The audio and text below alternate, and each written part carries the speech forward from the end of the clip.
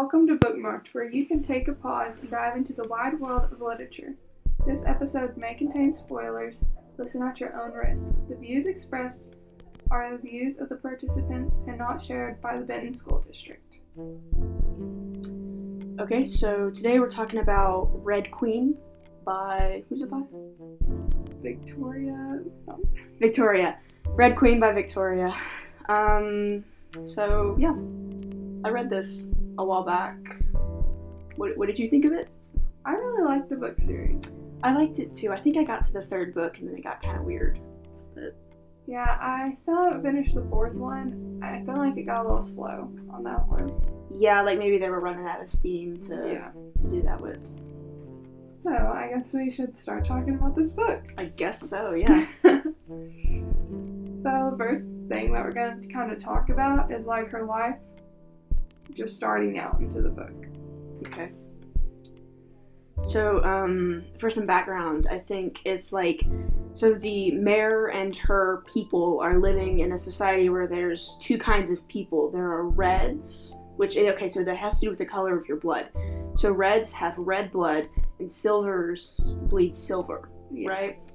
And basically, silvers have like special powers that reds don't have. And so the reds are considered inferior because they don't have powers. So they just serve the silvers. Yeah. And so, whenever you're a kid, you kind of figure out what you're good at and what you're not so good at. And you end up having your job fitted to that. And if you can't get a job, then at 18 you are sent off to fight in the war. And one thing I remember thinking about this was that, like, the war, it's never, I don't remember it being stated why they're fighting or how long it's been happening, just that it's always been done that way. Yeah. And I believe it reveals it, like, later on in the book series, Yeah. but you don't really get a sense of, like, why this is happening in the first book. I think I got vibes that the people are kind of sick of it because basically there's no jobs because everybody needs a job to avoid conscription. But, like, so if you can find a job, great. But if not, you go to the army where you just die, basically. Yep. Fighting some war you don't remember why it started. And whenever you die, it means nothing, honestly. You're lucky if you get a letter sent home to your Yeah. families. Maybe a few buttons if you're lucky. But most times, the soldiers didn't even get that. So many people are really tired of this happening that are red. So, as we see in the beginning of the book that her father went to war and he came back and he was really lucky to survive. I think like something punctured his lungs. It was some crazy And thing. he lost a leg, too. Yeah. So, I mean, the people literally, they go to war and they're, become handicapped, I guess that's how you say it. Because Mayor's daddy didn't have a leg and one of his lungs is messed up.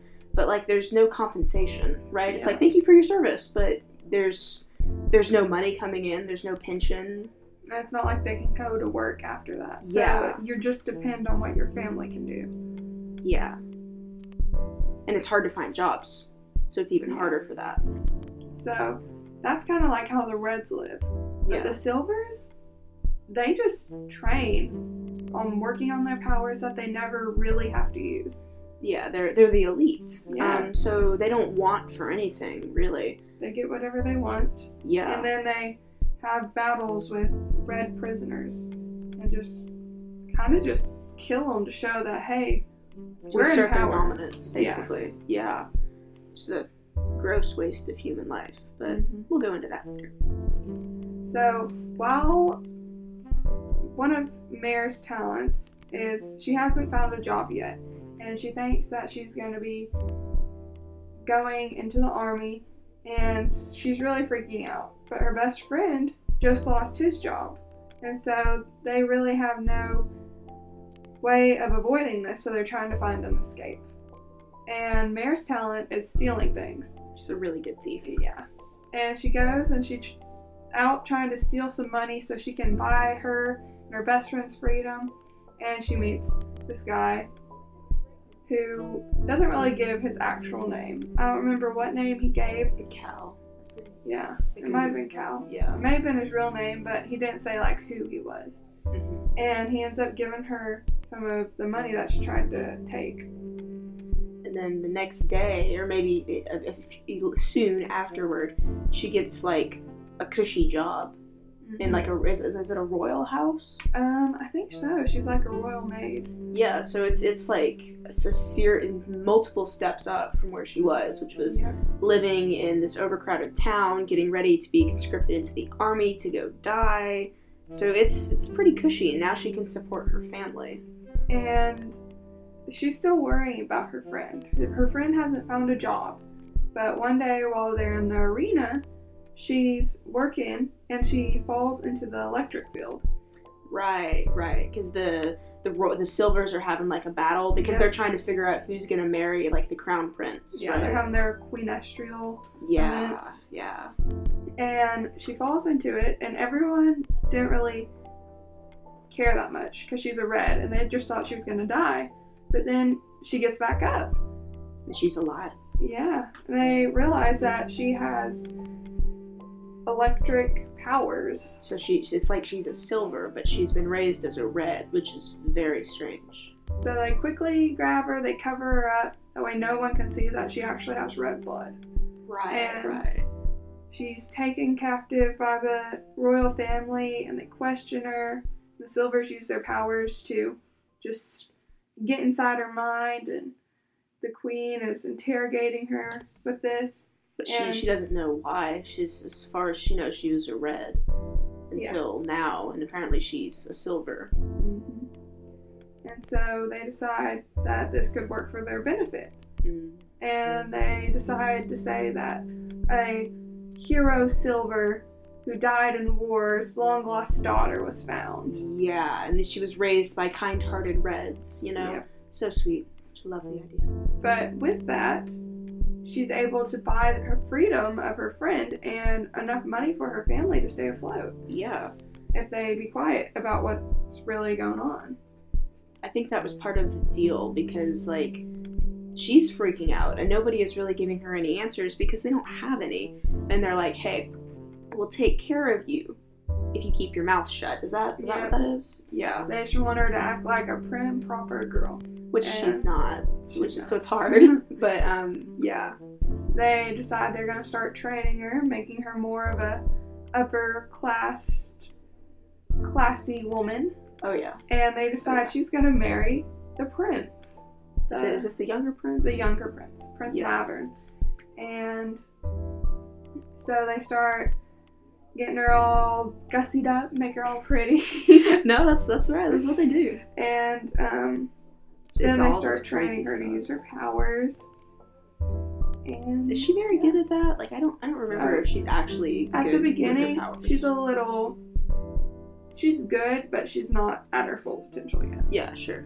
And the girl that gets selected to become the future queen and marry Prince Cal, who turned out to be the guy that she saw in the village that gave her the job. She got the fancy job because of him.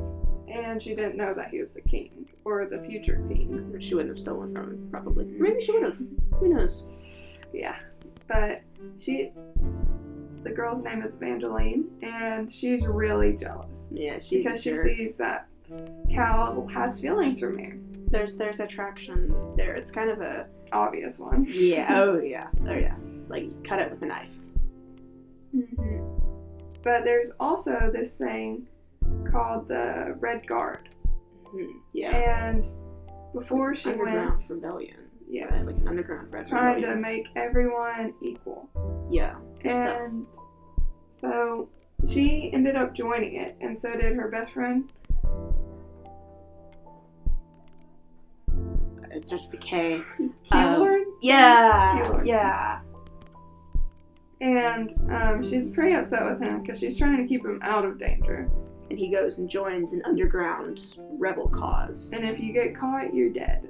Yeah. So she's pretty upset with him, but she ends up talking Prince Mavern.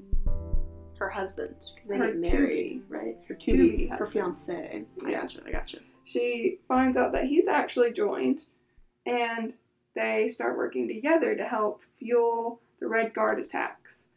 And it gets pretty crazy. It does, yeah. There's many attacks. Some with better success than others. Yeah, and throughout all of this, so Mare is engaged to Mavern, and I think she's, she doesn't hate him. She's like, oh, he's not a bad person. Yeah, she actually starts to find herself, like, in love with this guy. But she's also, there's that, like, magnetic attraction with Cal, the crown prince, who's supposed to marry the really jealous girl, whose name I forgot. Evangeline. No, that's not right. No hate to girls named Evangeline. No, we love y'all. Just, that makes sense, I guess. That pretentious name for that. Anyway, so there's kind of that love triangle in the background, and sometimes it causes issues between Cal and his brother because, like, he's supposed... Maverick's supposed to marry. Sorry, guys. Yeah, he's supposed to marry her, but she's, like, in love with his brother, and it's pretty obvious. And it's reciprocated, too. Like, the feelings are there. So there's that going on in the background. And we see that, like, the Red decides that she's going to start, like, pursuing this secret relationship with Cal to get them, like, on their side. Right. And Maverick knows about it, but they act like there's nothing known. Yeah. But Maverick is secretly kind of jealous. She's like, she's always going to choose Cal. Cal's better than me. I like Cal. Yeah. Maverick was a little bit, I mean, he was pretty cool at the beginning. Yeah, but you get to see more of him as the book goes on. Yeah. And they decide that they're going to help the Red attack, and they're going to, like, ask Cal to join them. Like, they're just going to overtake the king and, like, make the kingdom theirs. I think we should point out that Cal is, like, there's something funny going on there, because isn't Cal, like, the king's biological son? Yes. They're all the king's biological son, but the first wife. Yes. Yeah. Cal's mom, the king's first wife, they were, like, madly in love or something. It was a beautiful love story. And then she died or something. Mysteriously died. She mysteriously died. So, the new queen and her son come. And, of course, the king loves them both. But I think he loves Cal a little bit more. He's just more affectionate with Cal because it's firstborn and all that jazz. Am I wrong? No, you're right on the right track. I just remember that, like, Cal and his dad are a lot closer. And the new queen just wants everything for her biological son. Which, I mean, you could argue is a good thing. I mean, you generally want your parents to want good things for you, but it becomes a bit of an issue later. Yeah. So whenever they have this last final attack, she runs into Cal and his army. She says, pick me, choose me, like, let's be on our side. Him, though? I thought she was manipulating him. Okay, she was. But she, like, kind of means it too. Yeah. She's starting to, like, really fall for both of them. And he has her and Mavern arrested, and they go in there with the queen and the king, and then the queen frees Mavern, and he, like, makes the king stay in place, and Cal has to kill him. It's a double cross. Yeah, because what's Mavern's power? Is it mind control, or is that the queen's? The queen's power is mind control, and then Mavern's power is fire, like his brother's. Right. I forgot about the fire thing. It's really swag, actually. But yeah, and then we later we see that Cal being forced to kill his father, even though it wasn't his actions, it was his body, but not his choice. They used the cameras.